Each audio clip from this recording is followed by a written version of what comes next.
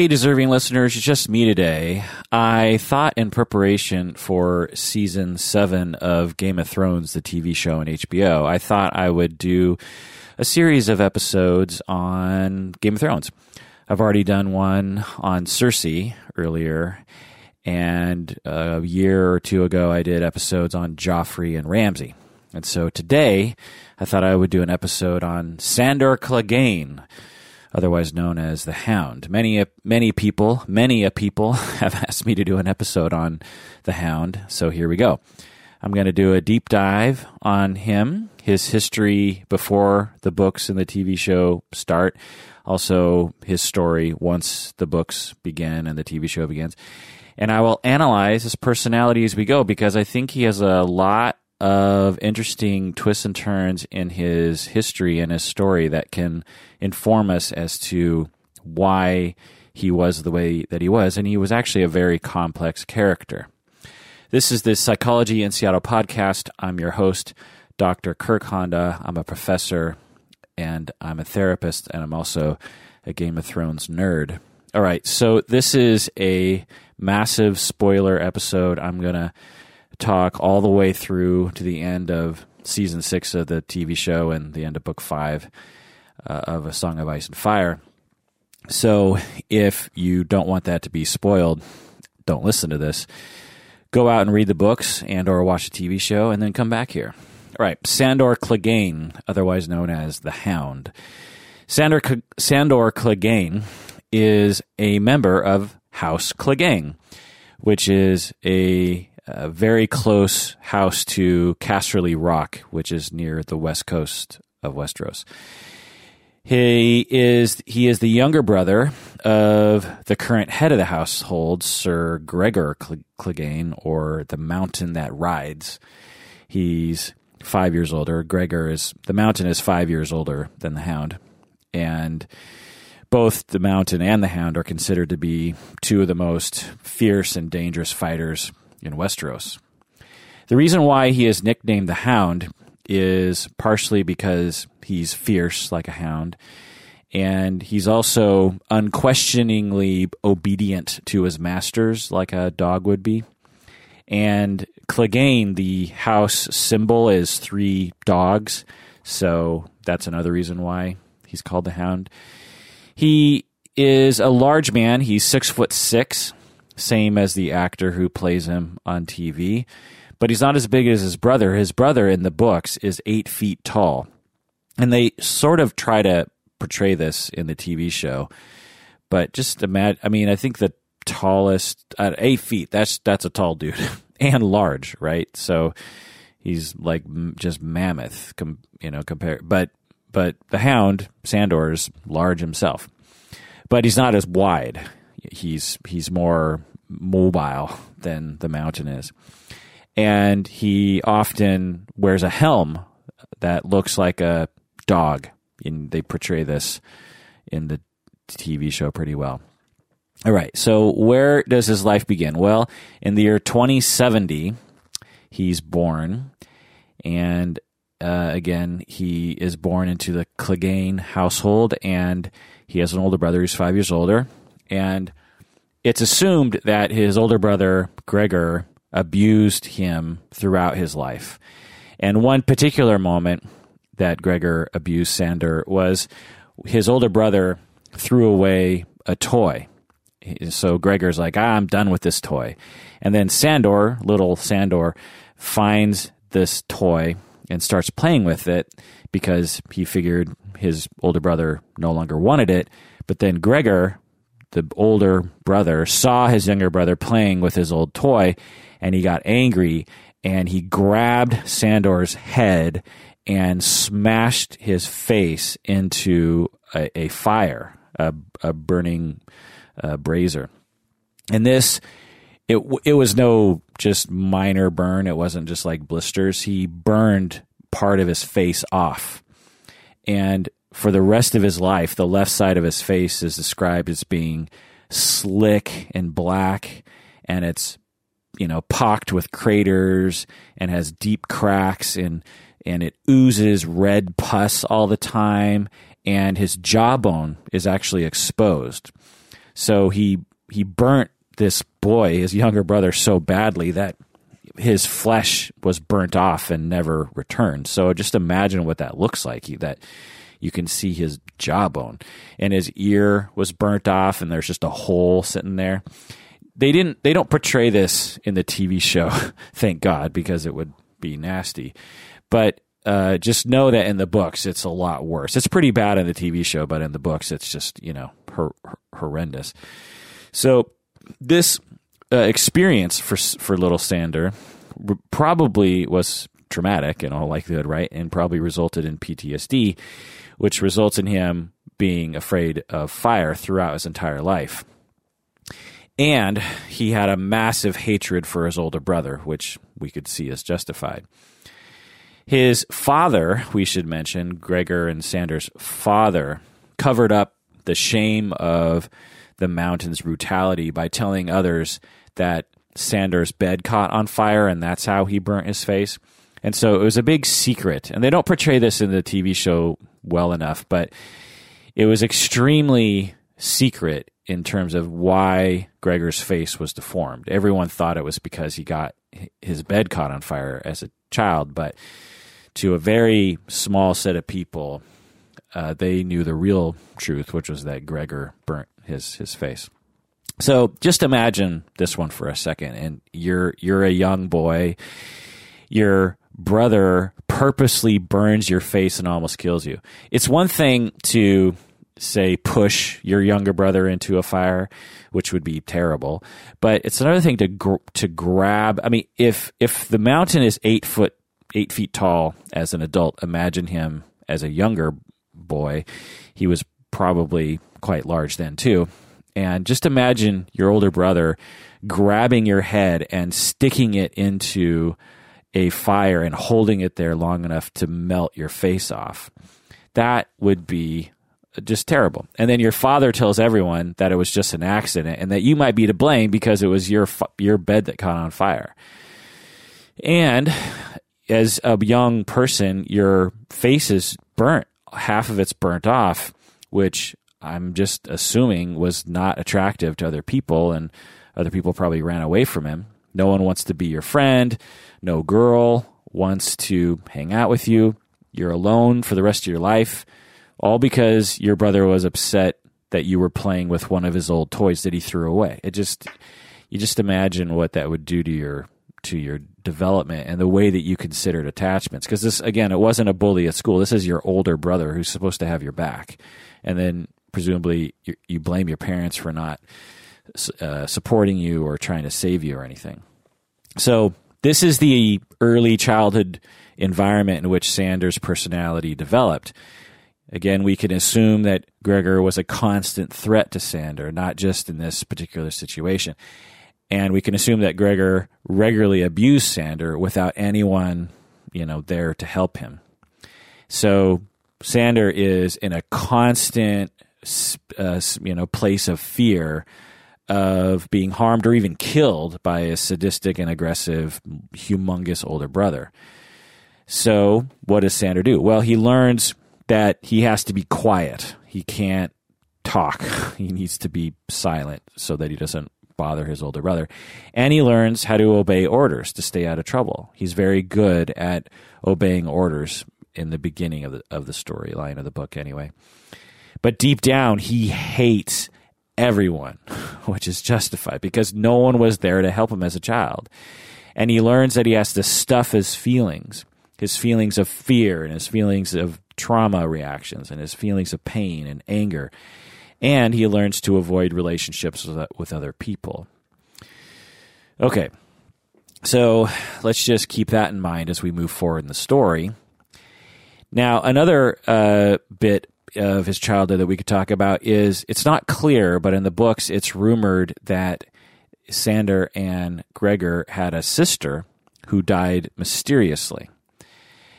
And it's rumored also that Gregor killed this sister for whatever reason. So, but either way, this would have been rough for him to have a sister and then to have her die. And maybe this is why the two people he bonded with in the story were both little girls, Arya and Sansa, but more on that later. Okay, so the normal career or life for someone in Sandor's position is to become a knight. He is a up-and-coming person in a somewhat well-known house, one of the lesser houses near Casterly Rock for the Lannisters. And the normal track would be to try to become a knight, and that's how you get your fame, and that's how you maybe even make money, and that's how you get your honor and all that kind of stuff. And his older brother, Gregor, definitely followed in that path. His brother was knighted by Prince Rhaegar Targaryen. This is before Robert's rebellion. When this happened, Sandor became extremely disillusioned about what it meant to be a knight. So as a child, Sandor's like, oh, I'm going to be a knight. I'm going to be Sir Sandor. It sounds great. And then the prince, Prince Rhaegar, knights Gregor. And Sandor's like, you're knighting that guy? I thought that knights were good and chivalrous and honorable, but my brother is dishonorable and sadistic, and he's a terrible human being. He's like the worst person on the planet as far as I can tell. And Prince Rhaegar made him a knight. So from that day forward, Sandor refused to be knighted, even though he could have been a knight if he wanted, presumably. So this is a major turning point in his life. Instead of taking the typical road of working your way up the ladder in society, he decided to reject all of it. He decided he would concentrate on duty, but also on killing. He said, killing is the sweetest thing or something. Another thing we can say about Sandor's personality development is that according to birth order research, later born children, meaning that they're not the firstborn, later born children sometimes find their identity by choosing a different path from their older siblings, particularly if the children are not given enough attachment security.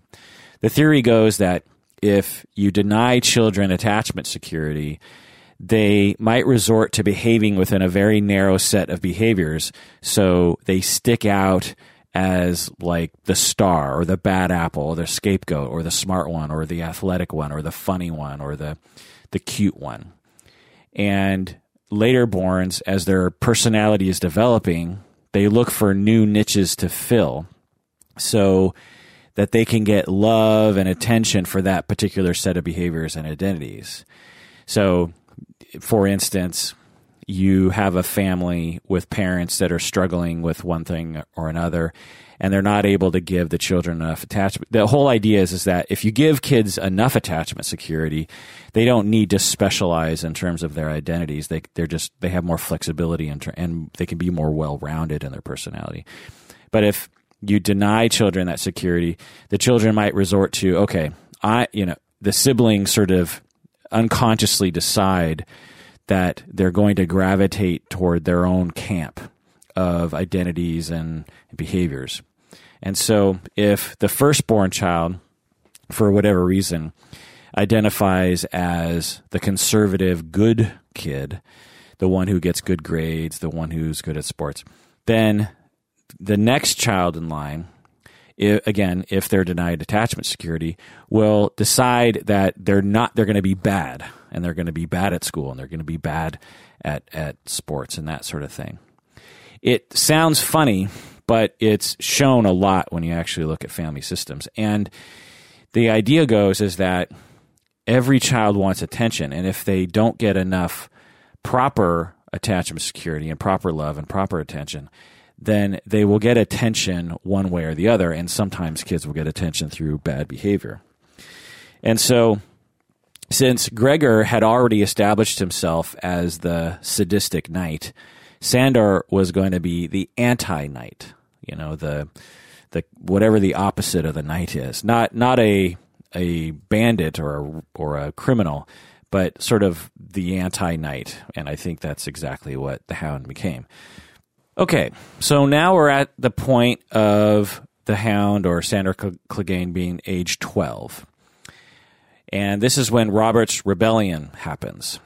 And during this time, Sandor is a part of the Lannisters' men. So because House Clegane is actually really close to the Lannister house, it would make sense that they would be they would pledge fealty to the Lannisters. And so when Tywin tricked the Mad King into thinking that Tywin was coming to save the Mad King from Robert and Eddard, Tywin instead decided to sack the city to show his allegiance to King Robert, because Tywin figured that Robert was going to win. And during this time, young 12-year-old Sandor was a part of Tywin's army, and when they sacked the city, this is when Sandor killed his first person. He killed someone during that time. And this was when Tywin ordered his men to slaughter all the Targaryens and slaughter a lot of people.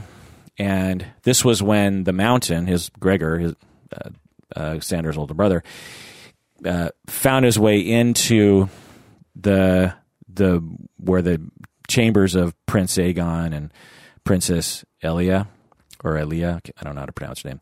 But anyway, the Mountain killed the infant Prince Aegon, son of Prince Rhaegar, which would have been the future king. So this is Prince Aegon would have been king, I think. So Prince Rhaegar was going to be king after the Mad King, if I'm remembering right, and then Prince Aegon would have been king after Prince Rhaegar. But anyway, the Mountain, under orders from Tywin, broke into the chambers and found the infant in a crib and picked him up and smashed. Okay, just a little trigger warning here.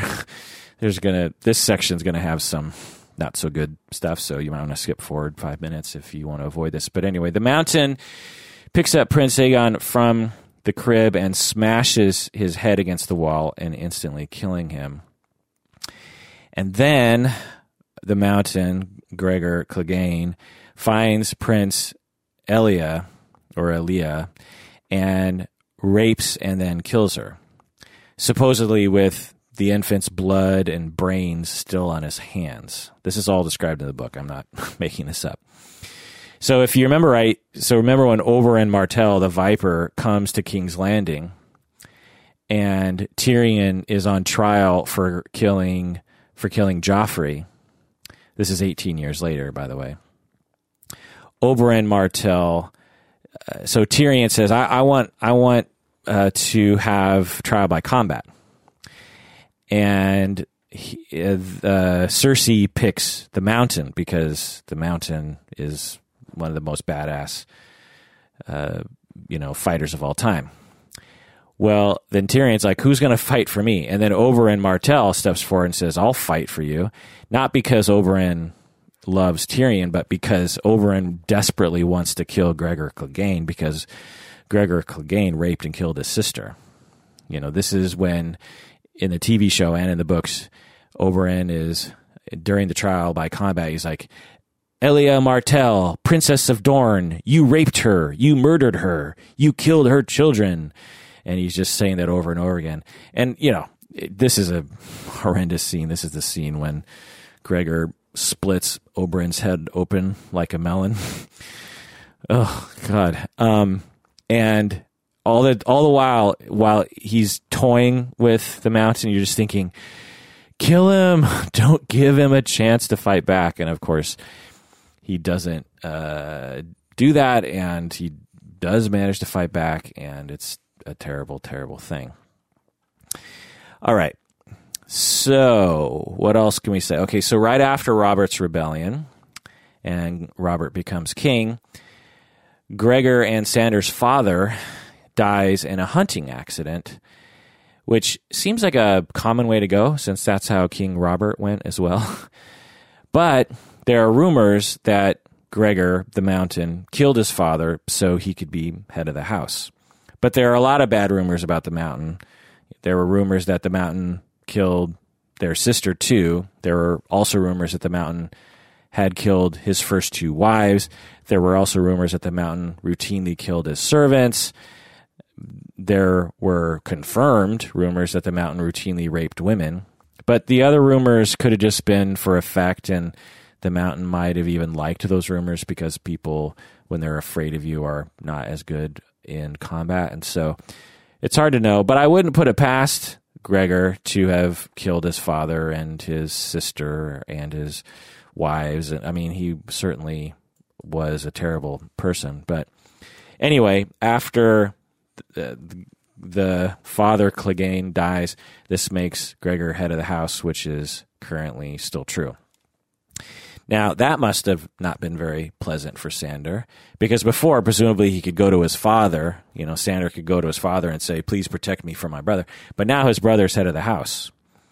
So what does Sandor do? Well, he runs away from the house and asks to be a part of the Lannister house. So here we have an example of how he copes with situations that are not going so well for him. He will run and try to join some other faction that he feels safer in, presumably, which he'll do again later, which we'll get into more in a second. Okay, so now this brings us, in terms of history, up to the times of the first book and the first episode of the TV show.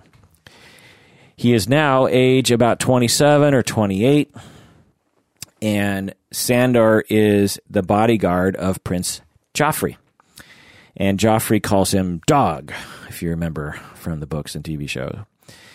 In the books, Cersei says that the Hound is a surrogate father for Joffrey, which I guess could have been a source of self-esteem for Sandor. He's like, well, I'm a surrogate father. That, you know. Also, Sandor is used to psychopaths, so Sandor probably could handle Joffrey pretty well, since Joffrey was just another psychopath like the Mountain was. But Cersei might have just been saying that Sandor was a surrogate father for Joffrey as a way of saying that King Robert was not a good father to Joffrey, which was true. Okay, so in the first book, in the first season, Joffrey bullies Micah, the butcher's son, if you remember this, and Arya and her direwolf, you know, save Micah and injure Joffrey. So, and Arya and the direwolf run away and hide, and then the king sends men out to find Arya and the direwolf, and the Lannisters send the Hound to capture Micah. In the TV show, the Hound catches Micah and splits him in two, and he has some line to Eddard like, he didn't run fast enough or something like that. But anyway, for this reason, Arya Stark, later puts the Hound, or Sandor Clegane, on her list of people to assassinate. If you remember her at night, you know, saying, Gregor Clegane, blah, blah, blah. So just to visit that list for a second, her list changed over time because she would add and subtract people as time went on. But her total list included Sir Gregor Clegane, but by the end of book 5, she thinks that Gregor is dead, but in fact, Gregor's just a zombie mountain. She also had Dunson on the list for stealing Gendry's helmet, and he's still alive as far as we know. She also had Polliver for stealing Needle, her little sword. And Polliver was killed by the Hound in that tavern, if you remember that.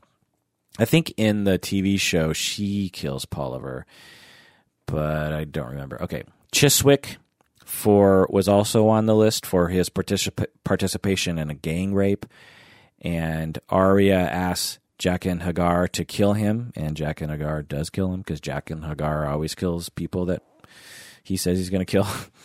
She also had Raff the Sweetling for killing Lomi Greenhands, and Arya killed him. She also had the Tickler on the list. It's a nickname because he tortures people, and she hated him, and Arya killed him in that tavern when Polliver died. She also had the Hound, or Gregor Clegane, on the list for killing Micah, but Arya later took him off the list because they became sort of friends.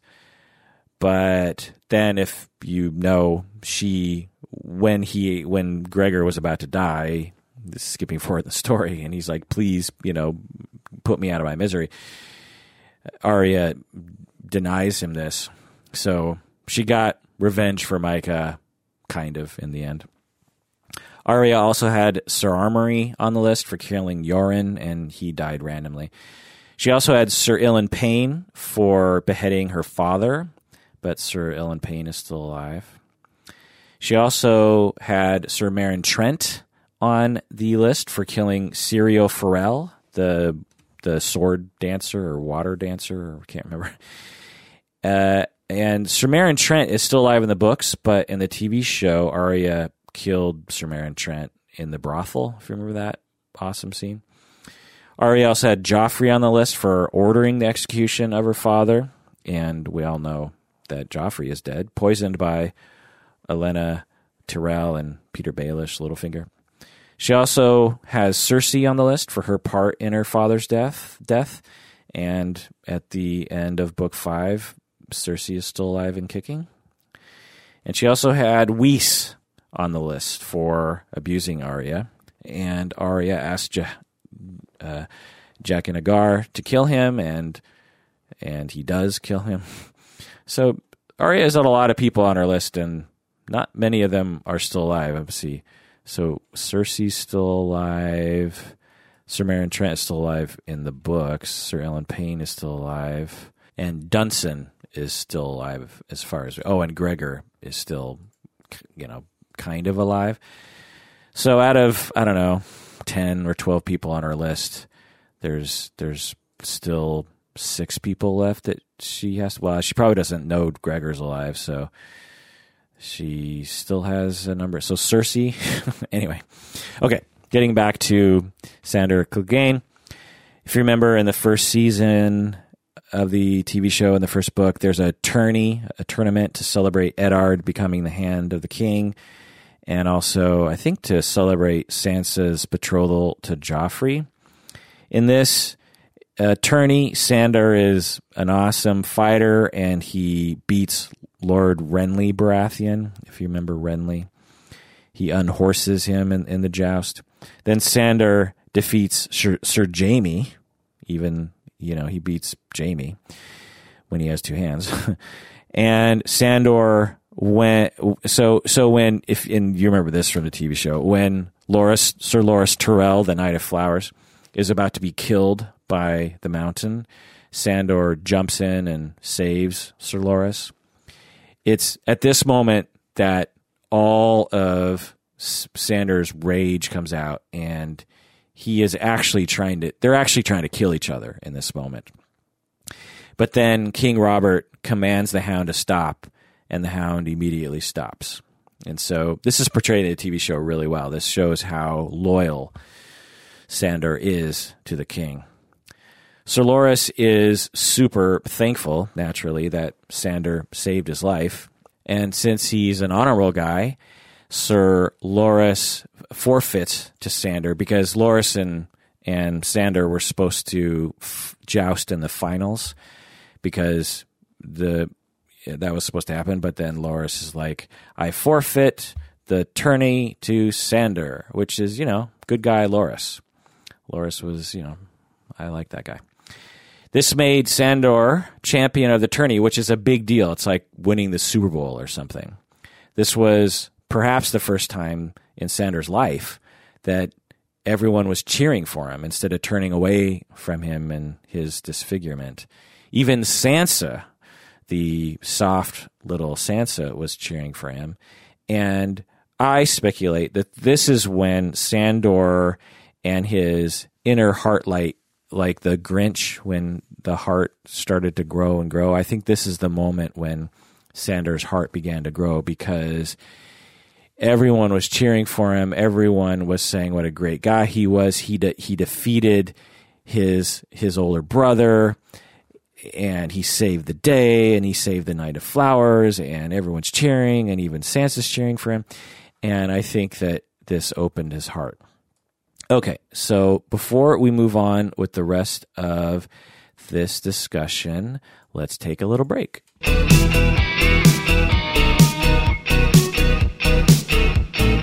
Okay, we're back from the break. If you haven't already become a patron of the podcast, do so now.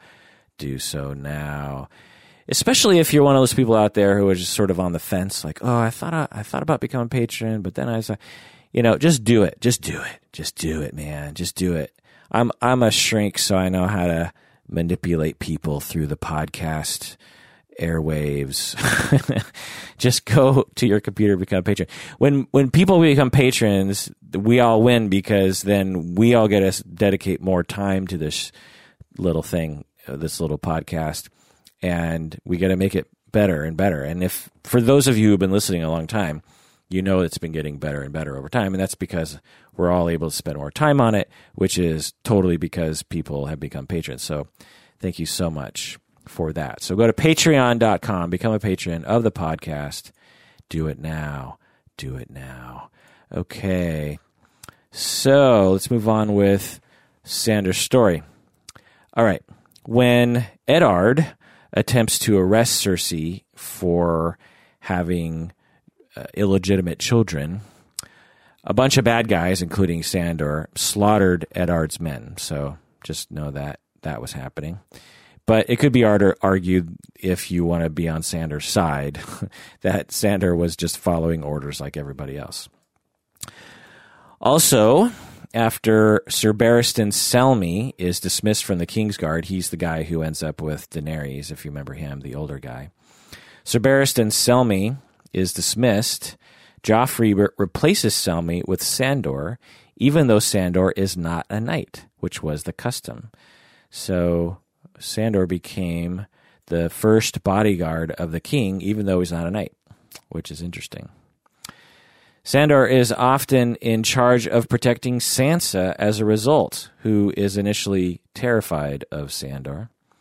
This is why I think Sandor's heart begins to even grow even more, and he becomes even more human in the story, because he is charged with really protecting Sansa.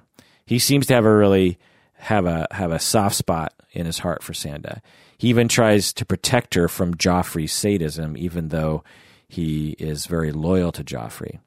And he's, in his stunted, blunt way, he is often trying to help her adjust to the cutthroat world of King's Landing by telling her that people can't be trusted and that everyone lies and she has to protect herself.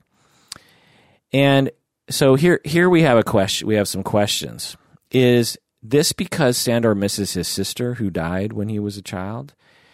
Is it like Sandor is trying to save his sister? Maybe he's even trying to, he has a fantasy about saving his sister from his brother.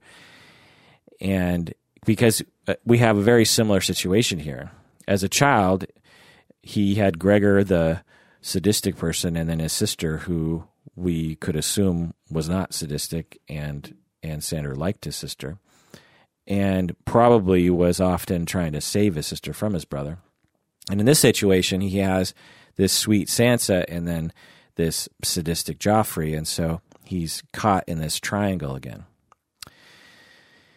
To me, this is when I realized in the books and in the TV show, this is when I realized that Sandor had a good heart deep down. This was the first time because up until this point in the story, you're just like, Sandor is one badass, cold MFer, but this is when you realize, oh, he actually does have a heart.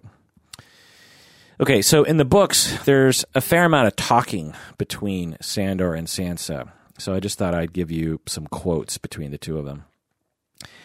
In one moment, Sandor says to Sansa, "Killing is the sweetest thing there is," unquote. I think in the TV show, Sandor says this to Arya, but so Sandor says, "Killing is the sweetest thing there is." Sandor's killed a lot of dudes by this point in his life. Sandor, at another moment, says to Sansa, "What do you think a knight is for, girl?" So this is when Sandor is trying to disabuse Sansa of her fanciful ideas of knighthood. And remember that Sandor hates knights and particularly because his older brother is a knight, right? Okay, so, quote, "What do you think a knight is for, girl? You think it's all taking favors from ladies and looking fine in gold plate? Knights are for killing. I killed my first man at 12. I've lost count of how many I've killed since then. High lords with old names, fat rich men dressed in velvet, knights puffed up like bladders with their honors, yes, and women and children too. They're all meat, and I'm the butcher." Unquote. Jiminy crickets. All right, another conversation back and forth between Sandor and Sansa. Sandor says, "If there are gods, they made sheep so wolves could eat mutton, and they made the weak for the strong to play with." Then Sansa says, "True knights protect the weak." Then Sandor says, "There are no true knights, no more than there are gods. If you can't protect yourself, die and get out of the way of those who can. Sharp steel and strong arms rule this world. Don't ever believe any different." Sansa, "You're awful." Sandor, "I'm honest. It's the world that's awful." I think this highlights just the awesome prose of George Martin. I think it's, personally, I'm not a writer, so I don't know, but I imagine it's sort of hard to write dialogue in this sort of world. And I think that it's one of the best things about the books. And I think why the TV show works so well, because the dialogue is pretty great in the TV show. But when you read the books, every paragraph has stuff like this where you're just like, ooh, and it's so meaty. You know, there's so many little moments like that. Sansa, you can just sense, Sansa is this innocent girl, and she's just like, "You're awful." And Sandor's like, "I'm honest. It's the world that's awful." It's this turn of sentiments in, I don't know how to describe, I'm not a literary critic, but I don't know. I like it. Okay. Skipping forward in the story, there's one time when we see Sandor's personality emerging even more. Joffrey is super pissed about the defeat during the War of Five Kings, in which his uncle dies, and maybe even Jaime gets captured. But anyway, Joffrey is super pissed, and Sansa is right next to him. And so, Sansa's older brother is ruining Joffrey's life, and Joffrey commands Sandor Clegane to beat Sansa. He turns to, "Dog, beat Sansa." And Sandor didn't know what to do. And he's just sitting there in the story, and you're like, oh my God, what's he going to do? Is he going to beat Sansa? He can't do that. That's not how this story is going, and he can't deny Joffrey, and if he does, Joffrey's going to have him killed. But Sandor is saved by the bell when someone randomly threw a melon at Sansa. So someone just, some other person in the court came out of nowhere and started abusing Sansa, which distracted Joffrey, and then Joffrey commanded other men to strip Sansa naked and beat her, which they did or started to do. And then Tyrion arrived and saved everybody. And then Sandor took his cloak off and put it on Sansa to clothe her. So we see here that Sandor has his own mind. He's starting to emerge. He is not following orders blindly anymore, all because of his fondness for Sansa. He's beginning to develop his own sense of self. He's no longer depending on masters to define who he is. Through his empathy for Sansa, he is finding his inner strength and his inner identity. Throughout his life, he is being abused to the point where he doesn't have time or the space to think about who he is. And then in this moment, his brother isn't around, so he's a little freer to decide. And he's had a lifetime of gaining his own power, and then he has empathy for Sansa, and this, grows his heart, so to speak. All right. Moving forward in the story, as Stannis' army is approaching King's Landing, and it's thought by all the people that Stannis is going to win, the people in King's Landing, the common folk, are starting to freak out naturally. And also, there's not enough food to go around because I think Tyrion was rationing the food so that the army could be fed, or so, I can't remember. But the common people, they riot when King Joffrey and others are walking in public. And in the confusion, Sansa is pulled from her horse and nearly raped and killed, but Sandor saves the day. And we see that in the TV show too. Moving forward in the story, when Stannis' army attacks King's Landing during the Battle of the Blackwater, Sandor is one of the key commanders who pushed back Stannis and his army. But when Tyrion uses wildfire to blow up all the ships, Sandor's PTSD is triggered and he freaks out naturally. He runs away from the battle even though Tyrion is commanding him to stay. At this point, I think this is a crossroads for Sandor. Sandor's like, I used to identify as a loyal hound. I used to serve my master, but then this sweet Sansa came into my life, and I have empathy for her, just like my sister that I used to have, and that, you know, possibly my older brother killed her, and now I have a chance to save the girl and do something good in this world, and I can't do that by being the loyal hound anymore. It's been a lifetime of me being loyal and serving others, but I can't stand serving these sadistic assholes all the time. And I don't care about knighthood, and I don't care about the ladder of society. So, and here I am in this Battle of Blackwater, and there's fire all around me. I can't trust this world to protect me from the things that I'm afraid of. And he probably even thinks that more wildfire is going to be used, right? Because he's like, you know, okay, here's wildfire again. We haven't seen that in a while. And is it going to be used again? This is no good for my life. So again, he could have decided to stay and continue his, you know, somewhat glamorous life as the king's number one guard. But if he decided to go a different route, where would he go? He would be a hunted man if he left, right? Because it's like treason, or not treason, but abandoning your post is probably, you know, death to someone in his position. And he has an inkling to save Sansa from Joffrey. And so he's probably, again, I'm just taking all these guesses. This is a fictional character, so he doesn't really exist. But if he did exist, he's probably sitting there thinking, okay, wildfire, I'm out of here. That's the straw that broke the camel's back. I'm out of here. And he runs away from the battle. Tyrion's yelling at him. And he's thinking two things, I think, at this point. I'm going to get drunk, which he does, because that's what a lot of people do when they have a trauma reaction, a fight or flight reaction. You often drink to calm the nerve or to numb yourself from the pain and the distress that you feel. But the second thing he's thinking is, I'm leaving. I'm getting the F out of here. And I want to save Sansa. But if I save Sansa from Joffrey, where am I going to take her? So he's thinking, okay, I'll rescue Sansa and I'll bring her to Robb Stark, the King of the North.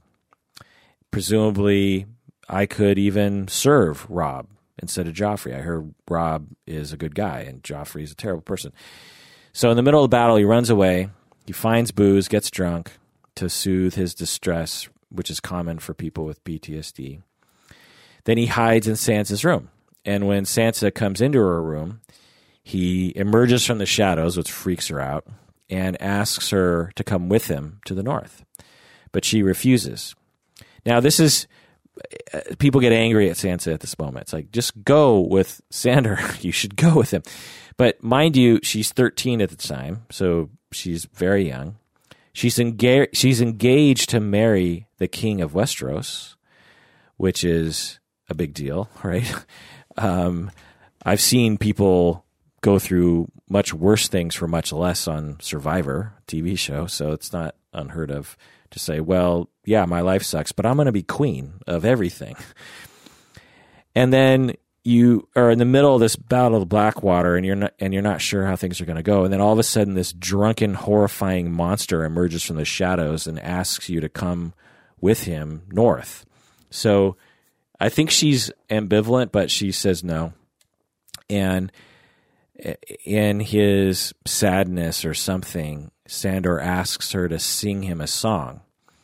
And she's freaking out, and she just sings this random song for him. And then Sandor rips off his Kingsguard cloaks, throws it on the ground, and leaves. And after Sandor leaves, Sansa misses Sandor, and she keeps his cloak, his bloody cloak, because he was in the battle killing people, so there's blood all over it. She has his bloody cloak in a chest that she secretly keeps and sometimes looks at as a way of remembering Sandor and missing him. So Sandor heads north, and Sandor is captured by the Brotherhood without banners. This is when Sandor meets Arya, who was also captured by the Brotherhood, if you remember. The Brotherhood puts Sandor on trial for being a bad person and killing a bunch of people, but they don't have enough evidence, so they decide to let the gods decide by having him do the trial by combat, another trial by combat. It's believed that if you have trial by combat, the gods will make sure that the innocent person wins.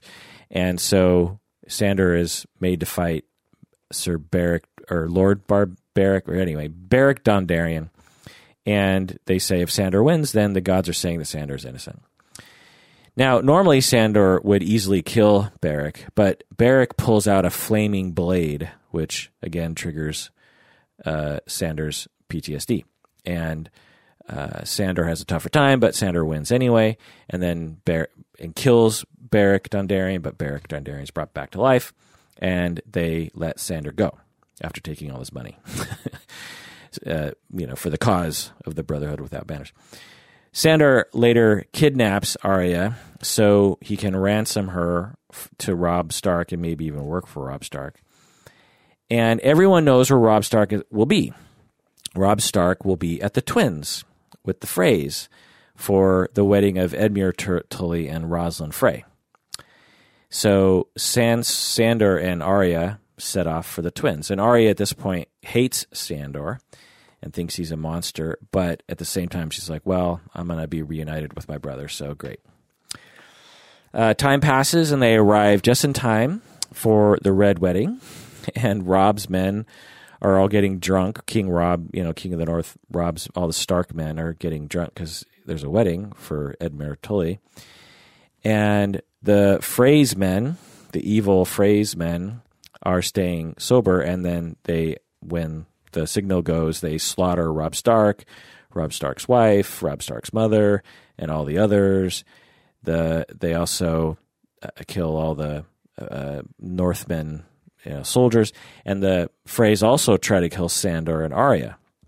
But Sandor fights back and kills a bunch of them, and they get away.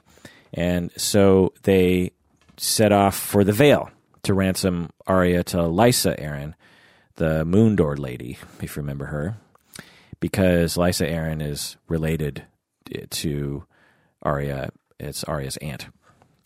So this is where the books and the TV show branch off in terms of the story of Sandor Clegane. In the books, Sandor and Arya never reach the Vale because the path to the Vale is closed from snow, I think. And so they head off to one of Arya's, a different Arya relatives, one of the Tullys in the Riverlands. And when they go to a tavern while Sandor is getting drunk because he's drinking more and more, I'm guessing due to his PTSD, they encounter some of Gregor's men, and they fight. And Arya participates in this fight. Sandor gets seriously injured, and after a while, after the fight, Sandor realizes he's going to die, and he sits down underneath a tree, and he asks Arya to kill him in mercy. But she refuses and leaves him to die slowly, just like the TV show. In the TV show, it's a little different. They actually arrive at the Vale and learn that Lysa had just died. So once again, they arrive too late, and that's when Arya laughs hysterically. And then they run into Brienne, who was looking for Arya. So this never happens in the books. Brienne and Sandor mistakenly think that they're enemies, and so they fight. This is one of my favorite scenes in the TV show. The fight is amazing. Sometimes I'll just Google this fight and watch it for fun. It's just so awesome. I've never seen a fight scene quite like this one. And as you know, Brienne wins, and Sandor is mortally wounded and falls off a cliff. And at the bottom of the cliff, he's dying, and he asks Arya for a mercy killing, and she refuses, which is another great scene in the TV show. Okay, so there are rumors in the books that the Hound is still alive. Now, in the TV show, we know that by season 6, we know that he somehow survived his wounds and became a peaceful dude working with a bunch of hippies. And then some bad dudes killed all the hippies, and then Sandor joins the Brotherhood. But in the book, there's all these rumors about this guy in the Hound helm going around killing all these people. And there's rumors that the Brotherhood found him, and then there's another part of book 5 in which a man tells Brienne that he personally witnessed the death of the Hound. So he came upon, after Arya left, this man, I think a priest of some sort, came upon the Hound and saw him die, and then buried him, and then left his helm on top of his grave. And then this man surmises that someone stole the helm and is using it to scare people. And then later in the story, but at this point you're thinking, well, maybe the Hound is still alive. But then Brienne finds a dude who is wearing Sandor's helm, and this confirms that it's just an imposter. But so just as you think, okay, the chapter of Sandor Clegane is over, there are additional hints that Sandor might be alive somewhere. It's hard to tell. I personally think that George Martin has killed Sandor in the story, but he wants to keep some rumors about him being alive. And then the fans, of course, want Sandor to be alive. And so everyone's sort of reading into it to find that he's still alive. Now, the fact that he came back to life in the TV show indicates that George Martin actually might have signed off on that, because that might be a storyline in the future. But I don't know. So let's speculate about the future of Sandor Clegane, the Hound, moving forward into books 6 and 7, and moving forward into seasons 7 and 8. Now, some people hate it when people speculate about the future, but I'm here to tell you that I'm almost always wrong when I speculate about the future of characters. So don't worry about anything being spoiled, because I often am really bad at predicting where writers are going to go with things. But for me, I think that in the books, I think George Martin will keep him a mystery. That's the sort of thing that George Martin would do. But maybe George will have him with the Brotherhood, which would make sense, because these men are, basically good, but they reject all that knighthood stuff, just like Sandor does. And the Brotherhood can bring people back from the dead, so there's that. But I think ultimately George Martin's going to leave him as a mystery. There's just too many other characters to focus on in books 6 and 7. So I don't know. Now, in the TV show, I think Sandor is going to have an epic storyline, just like, Cersei and Jon Snow and all the others, because they wouldn't have wasted precious time on him in season 6 if he was just going to be a minor player in seasons 7 and 8. So if I was to speculate, I would predict that he and the rest of the Brotherhood are going to join forces with Jon Snow, which would bring Sandor back to Sansa. And if the TV writers really wanted to make it epic, Sandor will sacrifice himself for Sansa somehow to save her life or something. And if the TV writers wanted to make it super epic, they would have him die while he's fighting his brother, the mountain zombie. Or maybe Arya will somehow meet up with Sandor and they'll ride off into the sunset together so they can have fun adventures killing people who deserve to be killed. I don't know. There are so many possibilities. We'll see. All right. What can I say about his personality? Well, as a young boy, as I said before, he was probably like anyone else. He had the same disposition as anybody else. He was probably nice and optimistic and all those things. But his brother's sadism and intimidation and abuse and terribleness made him not trust other people. And particularly burning his face off. And this burnt face was a constant reminder of the way in which his brother abused him and made him feel weak and small. So this was probably, very important in his personality development. And if he didn't have an older brother like this, you just have to wonder what his personality would have been like. Also, Sandor likely suffered from PTSD. There's not a ton of evidence of that in the story, but there's definite indications of it. Because aggression can be a symptom of PTSD. I once had a client in my early career who really taught me this. He was 18, 19, and had been abused as a child and abandoned. And in his teenage years, he got into a lot of trouble, naturally, given his history. And he said that when he got into fights with people, he loved it. I remember I just was asking in this non-judgmental way, just, tell me more. What do you mean you love it? What is it about it that you love? And trying to just listen to him. And I'll never forget, he said, when I punch people and like other boys in the face, it's like time slows down and I can see the blood spurting out of their mouth as I punch them or out of their nose. And it's just the best feeling in the world just to see another person's face being bashed in. As a young person, and I'm 27 at the time, I was terrified by this. I just thought, oh my God.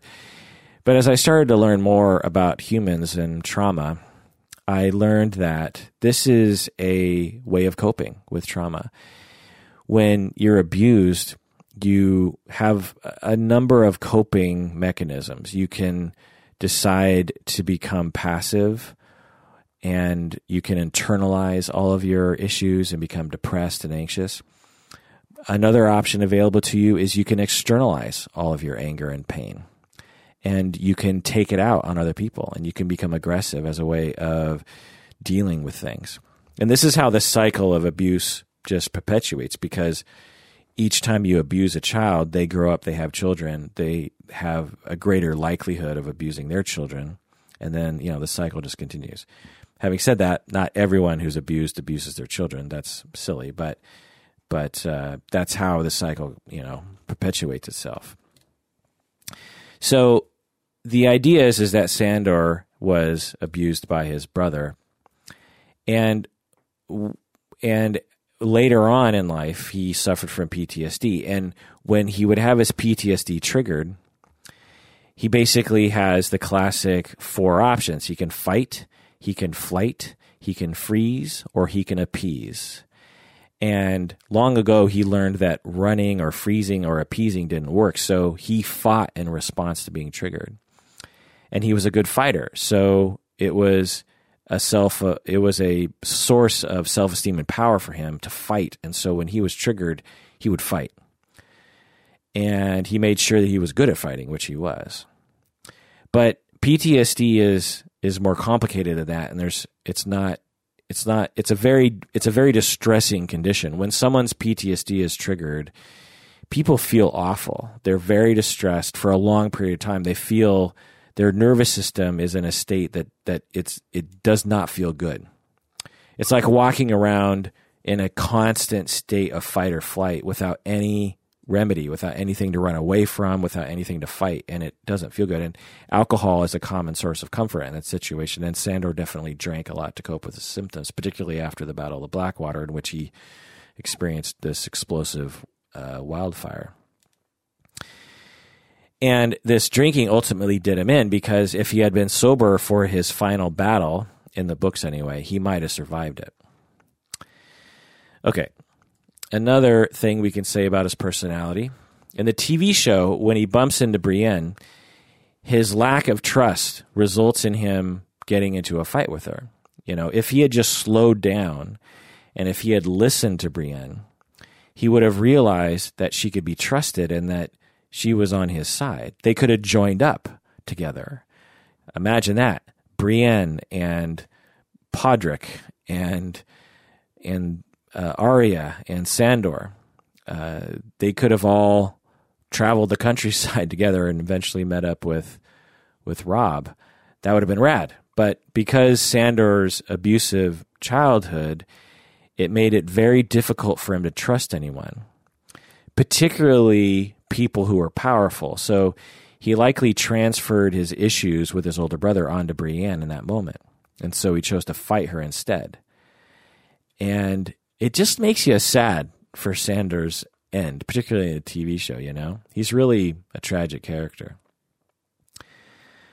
The last thing I'll say about his personality is, again, as I've been talking about, the only people who managed to get him to open up were Sansa and Arya.